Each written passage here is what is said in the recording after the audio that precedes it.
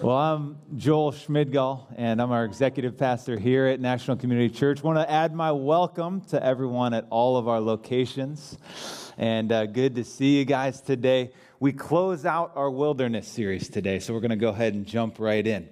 Well, this week, Nina and I sat for dinner with old friends that we haven't seen for years, and in the midst of them telling us how they're doing, they started to tell us how they're really doing. And we took just a few moments, and here's what he said. He said, man, this has been one of the hardest years of our lives. And we were kind of taken back because we haven't seen them in a while. And so they began to tell us just the difficulties and the emotions that they've gone through, and the loss of a job, and the kind of loss of some friends, and the major health issues of children, and thing after thing, and just a brutal year. And then it was almost like a switch was flipped. And then they started to talk about, but the vision that God has given us through all of this, and the focus that he's given us. And he said, and the way that I've learned to love my kids in a new way, and the way that our family has been united together through, and the way that I've cultivated my relationship with God through all this. And then he said this statement right here. He said, it's been one of the best experiences of my life. And it caught me off guard. Because how can you go from saying this is one of the hardest years of my life to saying this is the best experience of my life? How do you make that jump from here all the way over to here? Somehow a story of betrayal and pain turned into a story of hope and fruit. And it's this kingdom paradox that we see and that so many of us don't understand. And that's this, that in Christ, bad can become good. That in Christ, weakness can become strength. That in Christ, pain can become praise. That God can do all of these things within us. Now, I'm not saying this today. I'm not saying that God provides and forces all difficult situations in our life. I'm not saying that at all, because we live in a place where God has given us free will. And in free will, we can choose sin. And in sin, there's consequence. And all of us live in the consequences of our own sin. And we live in the consequences of sin of people who have come before us. But I am saying this, that when you come into Christ and you take a step into faith in Him, here's what happens. Your hurt can become healing. God can do a new work in you that He has not done before. We've got an incredible case study for this in the scriptures.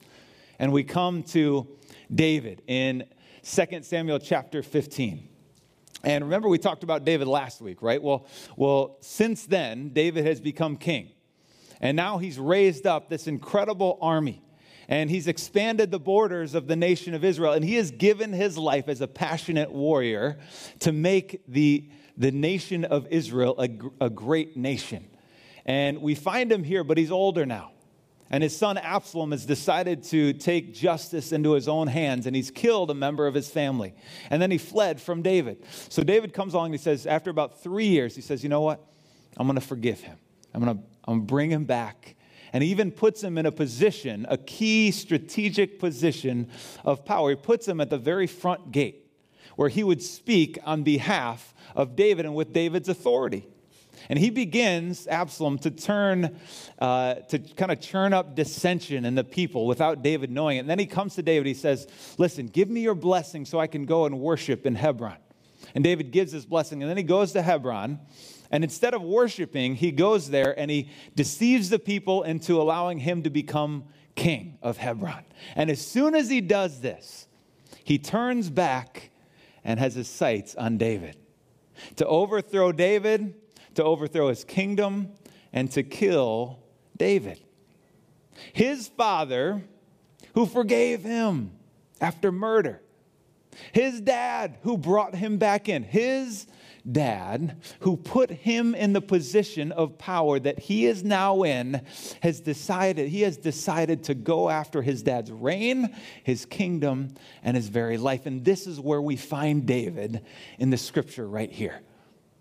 I'm expecting a moment, an instance of Elijah coming through and David saying, God, just take my life now. Are you kidding me? Look at this situation. I'm expecting This moment that would be like Job, where he says, woe is me. But instead, in study, we come to the book of Psalms, and we see the 63rd Psalm written by David, and according to scholars, at this very moment in time, when his son is chasing him out of the palace, and he's entering into the wilderness season. And here's what he said in Psalm chapter 63. You, God, are my God. Earnestly I seek you. I thirst for you. My whole being longs for you in a dry and parched land where there is no water. I have seen you in the sanctuary and beheld your power and your glory, because your love is better than life. My lips will glorify you.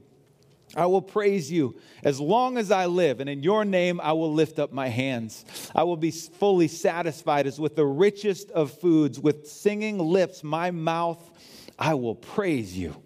It doesn't sound like somebody wandering in the wilderness of Judah, does it? No, David somehow has resolved to praise when the rest of us would pout, right?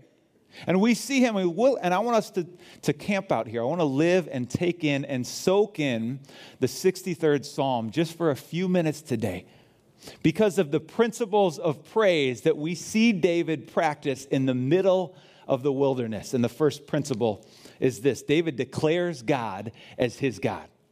He doesn't wonder where God is or what he's doing. He doesn't question God. No, he comes forward. He makes a declaration that God, you are my God. And even though this is a part of his job description as king, to praise the Lord, this is not business. This is personal right here. And he gets personal with God. The wilderness, you know what it does? The wilderness pushes us into relationship. Verse 1, you, God, are my God. Earnestly, I will seek you. It's not a soft-spoken statement. It's a declaration of who he is. And the very first words in the psalm in Hebrew are Elohim Eli, which means my God. It's the same phrase that we fast forward to Jesus, and he's on the cross. And he says this to Elohim Eli, my God, why have you forsaken me? And it's this moment in incredible pain where he says, Father, how can you allow this pain? But in the pain, I declare that you are still not just God, but you are my God. And I'm declaring your praises in this moment. And David steps forward and he makes this declaration from who he is. God, you are my God. The second part of verse 1, I thirst for you. My whole being longs for you in a dry and parched land where there is no water. David's circumstances are dead, but his faith is not. He understands a kingdom principle that in death, often life sprouts out of that. And in this moment, in pain, David is drawn closer to God. My point is this, that don't curse the things or the people that lead you to God. In your wilderness season, thirst for God. Don't thirst for revenge on the person or the situation that got you into that instance. We see in 1 Samuel chapter 16 that one of Saul's descendants comes along, and his name is Shimei. And he sees David as he enters into the wilderness, and he starts to curse at him. And then he takes stones, and he starts to throw stones at him and stones at his men, and he's trying to get under their skin. And we see in 2 Samuel 16, verses 9, and following, here's what happens. Then Abishai, son of Zeruiah, said to the king, why should this dead dog curse my lord the king? Let me go over and cut his head off. This is the guy I want on my team right here. This guy, put him on my dodgeball team. I'll take this guy. Verse 10, but the king said, what does this have to do with you, you sons of Zeruiah? If he is cursing, because the Lord said to him, curse David, who can ask, why do you do this? 11. Leave him alone. Let him curse, for the Lord has told him to. It may be that the Lord will look upon my misery and restore to me his covenant blessing instead of his curse today. David says, if God told him to curse me, then let him curse me. Is this not opposite of everything that every one of us would do? Somebody curses, oh, I'll tell you. Let me show you. I got a dodgeball right here, and it's coming at your head. We have a natural reaction to those moments. David says, no. I find peace in this place. I have faith. And and if he's going to curse me and God wants him to curse me, maybe it will lead back to covenant blessing in God. He understands something, that in his suffering, in his pain, often comes the favor of God. Genesis chapter 50, verse 20. What you meant to hurt me, God intended for good. Whatever you use to break me down, God will use that exact same thing to build me back up. Don't pay attention to the intentions of the person who hurt you. Pay attention to the intentions of the God who sustains you. God will always test you before he will promote you. I'm giving some good stuff here. Maybe a little encouragement today. Is there an amen out there? Listen, in the midst of all of this, God's purposes do not come after you get out of the wilderness. God's purposes come right smack dab in the middle of the wilderness. He desires to accomplish his purposes in the midst of, not after things take place. And we come along, but we just want to get through it. We just want to survive. No, God wants you to thrive in the midst of that. We want to close our eyes and just get through all this stuff. No, open your eyes. Look around. God is setting you up. He is building you up. He is strengthening you in the midst of all of this. He is accomplishing his purposes. And here's the thing, God is on the move. And every moment of triumph in David's life is preceded by a moment of suffering. When he's in the midst, when he defeats Goliath, what precedes that? He is shepherding sheep in the middle of the wilderness. He raises up as king of a great nation. It's preceded by the fact that Saul was trying to kill him. He raises up Solomon to build this incredible temple unto God. It's preceded by his own son chasing him into the wilderness. It's a kingdom principle that success is always preceded by a wilderness season. It's always preceded by suffering. You see in the Old Testament, the Israelites, 40 years until they got to the promised land. Jesus comes along 40 days in the wilderness of temptation before he steps into his ministry. I've got good news for us today. If you are in a wilderness season today, if you're willing to embrace that season and step into the purposes of God, if you're willing to work through the muck, you're on your way to a miracle. If you're willing to push through the hurt, you're on your way to healing. Because God desires to push you through your circumstances. And any resistance, he desires for you to have resolve in the resistance so that you can step forward into revelation in him. Verse 2.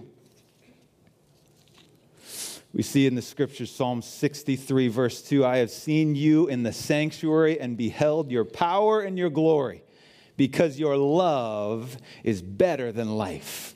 David doesn't say life is great, does he? He doesn't say life is perfect.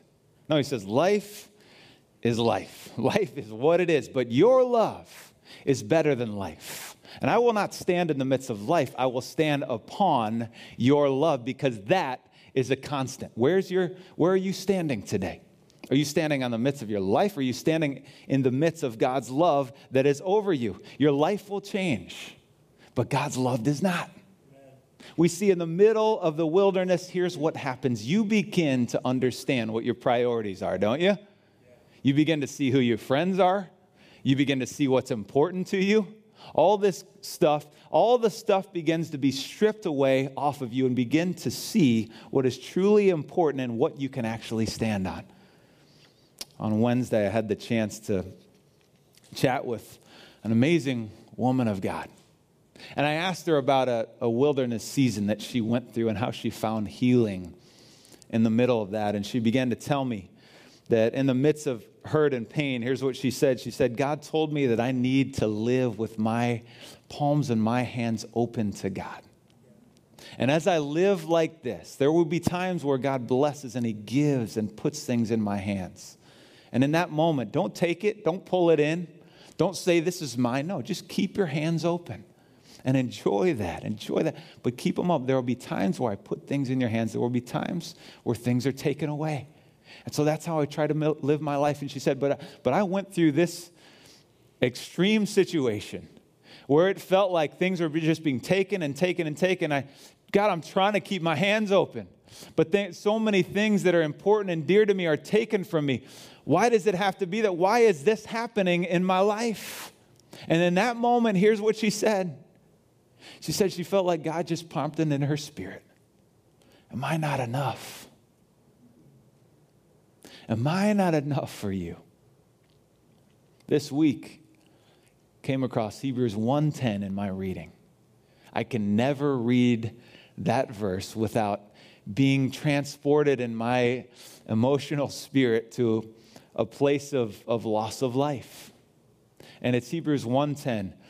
In the beginning, the foundations of the earth were established. The heavens are the work of your hands, God.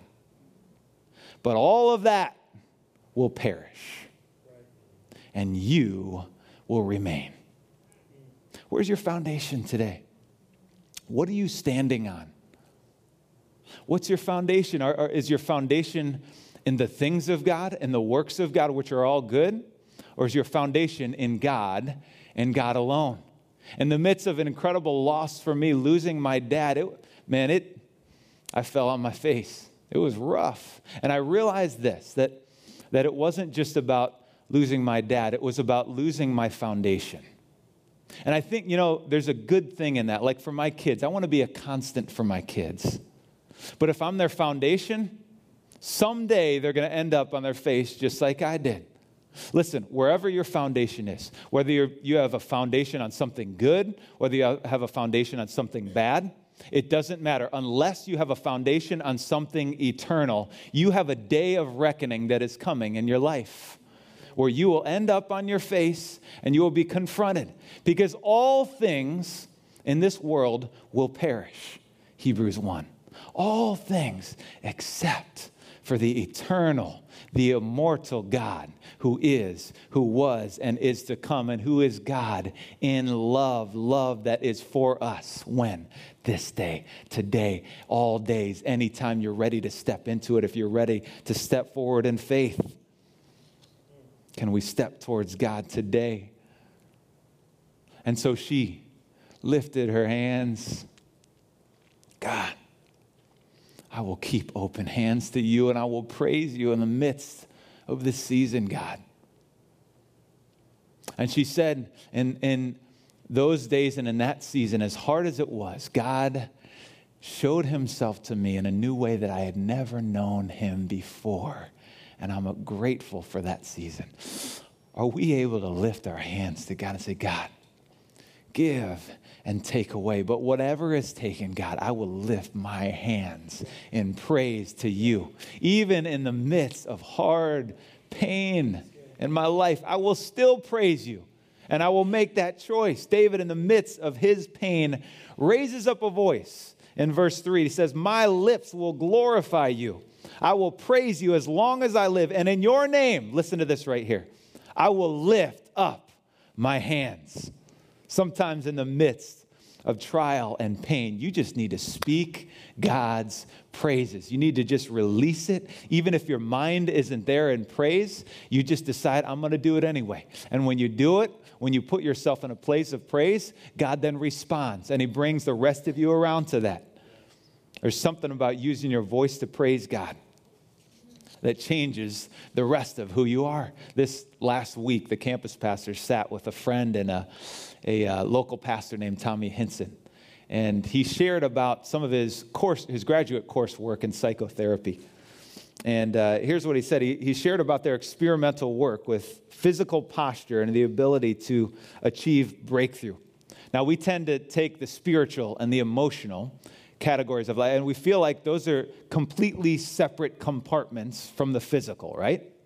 And so they had this different premise that they kind of put forward, that these are much more interconnected than we actually think. And so he said, we just started asking subjects to put themselves in certain positions and to see what would happen in the course of these counseling sessions. And so he said, as they did this, they found profound results. So someone, for example, who came in for month after month after month, and they asked questions, and they counseled, and they tried to give advice, and there was just no breakthrough whatsoever. All of a sudden, they asked him to crawl up in a ball and to go in a corner. And they ask him the very same questions that they had asked for the previous months. And all of a sudden, something just happens. This emotional release is let go. And he's able to access certain emotions and go to certain places and begin the healing process in his life purely from physical posture. So they started experimenting with this. And so they put people in a place of authority, kind of a position standing up and looking down in a place of authority. Then they put people on their knees, and then they put people in a relaxed position, just trying these different positions. And what they found is physical posture often opens up the door to the emotional categories of life. You think of how this is true in your own life, or different examples. You know, in marital counseling, a couple is having trouble. And so you tell them, listen, why don't you just try to act in love towards one another and see if the rest follows. And so you've got a husband who's extremely annoyed with his wife. And then he does something. He brings flour and he gives them and he puts them in her hand. And as soon as he does, he says this: when I released those flowers and gave those flowers, I couldn't help but feel a sense of love for my wife in that instance. Because often behavior, if you put behavior first, belief will follow that.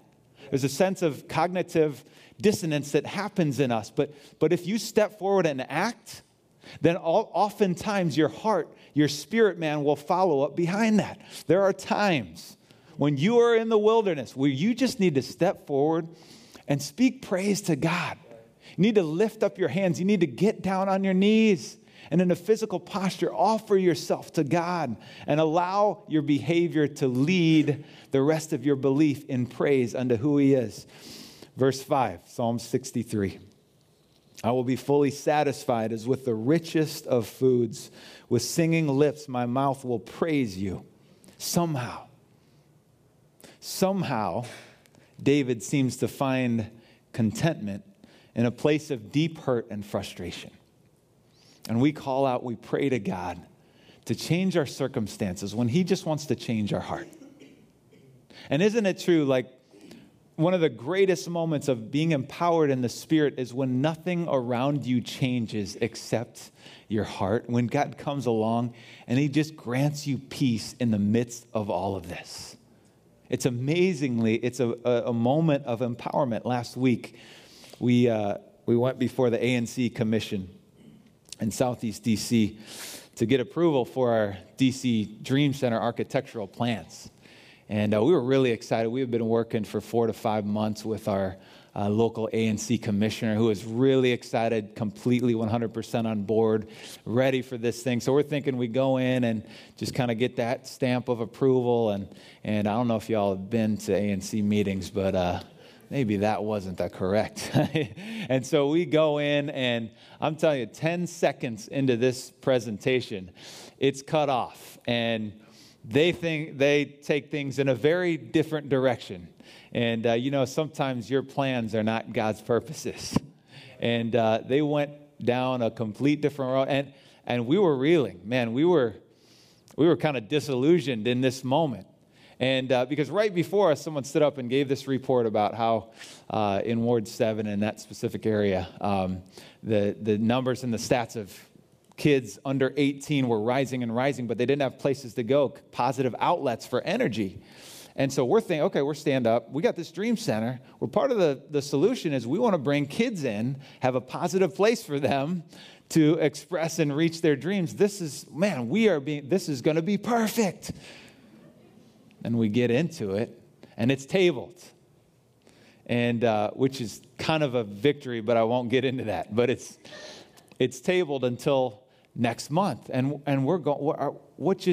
Are you kidding me? What just happened? And some political muscle was kind of flexed in the middle of the meeting, and we're come out of it frustrated and a little bit disillusioned. And we came together in that moment, and it felt like a major setback, right? And I remember my Ethiopian uncle, Beda Mengistu, often used to say this: whenever you have a setback, don't take a step back, because God has already prepared your comeback. And we came together, and Ernest and us and others began to just pray. And in the midst of our prayer, man, God just gave us a sense of peace in the middle of this. That just because our plans don't happen exactly as they're supposed to, it doesn't mean that God's not accomplishing his purposes.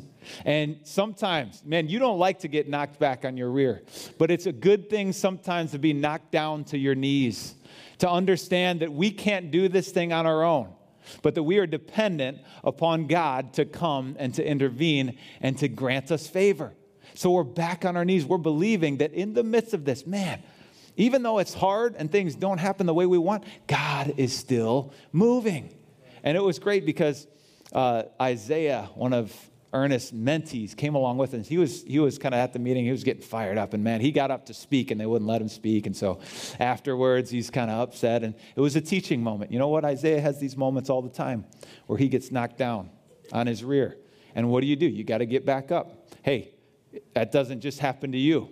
Happens to a lot of us. And now we can do this thing together. We got knocked back. What do? We get up. We don't get mad. We don't hit back. We don't curse back. What do? We stand up and step into God's purposes. We love our enemies.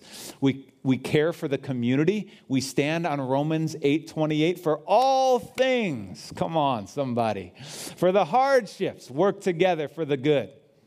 For those moments of sadness or paralyzation, they work for the good. All things work together for the good of those who love him and are called according to my plans. No. Are called according to his purposes, not my plans. We live unto his purposes, and these things will be used for him. Man, in the midst of this, we believe, man, God's going to bring us into a unity of spirit. He's going to bring neighbors to gather around, to step forward and to step into what this thing is all about. Man, I believe that God can use it. I share this for 3 reasons. Number one, because sometimes we just tell you the end of the testimony here at NCC, right? Like all this happened, and now we're here. We're inviting you into the midst of the middle of the testimony. Like, we don't know what's going to happen over here. So welcome to the middle part of it. That's not so fun. But if you experience the middle part, then the end is it's so much more fun. So welcome. I'm giving you an invitation. Number 2, we need your prayer. Man, we don't need you to jump on and do something and work on something. We're moving in the right direction. We really feel confident moving forward, but we just need your prayer. John 6:29, our work is to have faith in the one who has been sent, to pray, to ask for God's favor. Number 3, I just think this is a great example of sharing something in the middle of the struggle where we believe in the middle of hardship that God is still accomplishing his purposes. What are we called to do? We're called to embrace our season. We're called to embrace the wilderness and understand that God is still on the move, that resistance is what makes your muscles grow, both physically and spiritually as well. We have to understand resistance makes us grow. Our goal is not to get out of the wilderness, but allow the wilderness to get something out of us, right? To pull out some praise out of us, to push away some pride out of us, to push some selfishness to the side. We can get something out of us. Don't just push through. No, get something out of the season, the wilderness that you're in right now. Listen, resistance and tearing down and building up, they always go hand in hand in growth. That's how it works. It's not just addition, it's subtraction and addition. When you lift weights, what are you doing? You're tearing down your muscle so that you can build it back up. And then you eat, you take vitamins and you eat proteins. But if you just do the addition part and you don't have the subtraction, what happens? Well, you don't grow your muscles, you grow your pant size, right? And addition becomes addiction. But you can't get to the promised land unless you go through the pain of the wilderness. Every great man of God has to go through a wilderness season. Every great woman of God has to pass through a wilderness season. It's a rite of passage.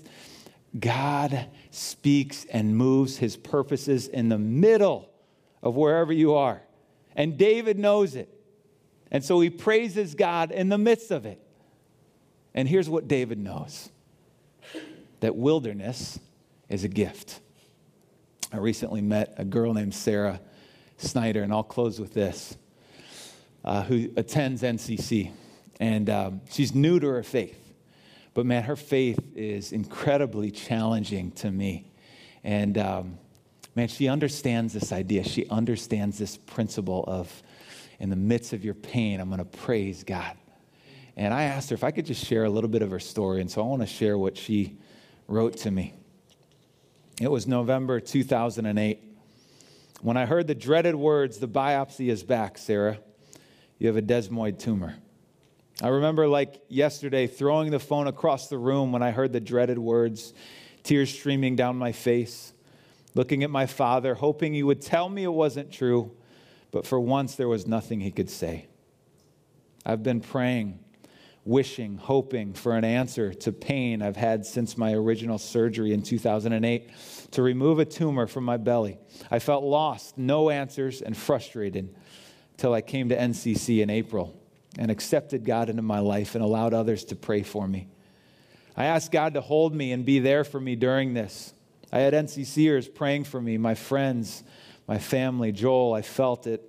And it was amazing when the pain would come and I would ask him and imagine him wrapping his hands around my belly. And so it was. His voice just kept telling me all you need is within you now. And that was his love.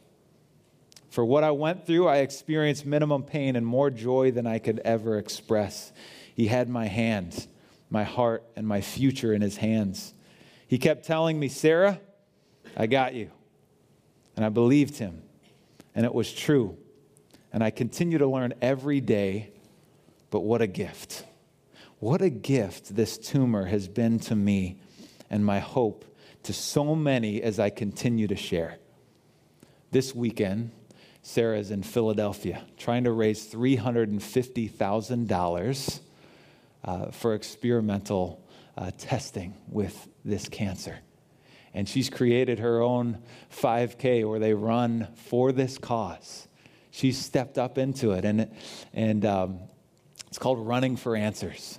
She's doing something about it. But that last line that she wrote, I have a hard time even reading that because I have a hard time believing it. What a gift this tumor has been to me and my hope to so many as I continue to share. For Sarah to say that tumor is a gift, I don't understand it. I don't get it. All I understand is that God has brought a revelation to her, an understanding in the midst of a brutal wilderness season that God can still work in his purposes in your pain. That this season of wilderness is not devoid of purpose. In fact, it's one of the greatest seasons of purpose that you could ever experience in your life. And she knows it, and she shares it. And even when our foundation crumbles, and when the roof is falling in, God still has a plan in the midst of your pain. In fact, he is the plan in the midst of your pain.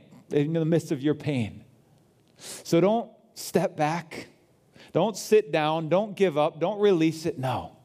Step forward. Believe. Have faith. Step up. Use your mouth to praise. Use your hands to be lifted up in worship to God and believe that he is able to do all things. And he is able to do immeasurably more than all we can ask or imagine according to his power that is at work within us. Let's close it out with the scriptures today. 2 Corinthians chapter 4, verses 7 and 8. We are hard pressed on all sides, but we are never frustrated. We are puzzled, but never in despair. We are persecuted, but we are never deserted. We may be knocked down, but we are never knocked out. God, we come to you today in praise. No matter what we've brought into this place, God, we can give you our praise. And we step forward today in praise, God, believing, asking that you will strengthen us in courage, that you will strengthen us in your power, God. We pray that we wouldn't just receive inspiration from preaching, but that we would receive power from your Spirit. In the wilderness, it doesn't matter if we have passion from preaching. It matters if we have power from the Spirit. Lord, we'll take power over passion 7 days a week and twice on Sunday, God. We seek your Spirit, and that your Spirit would move within us, Lord. that you would give us a David spirit today, God, that Psalm 63 would be written in our heart, that a new song would rise up from within the soil of wilderness and pain within us. And God, I pray today that those who came into this place frustrated with nowhere to go, with no purpose for this moment, God, I pray that you would speak and breathe directly into them. And I pray that there would be an encouragement in the brotherhood today, an encouragement in the sisterhood today, God, that somebody could reach out a hand and receive the grace of God in their lives.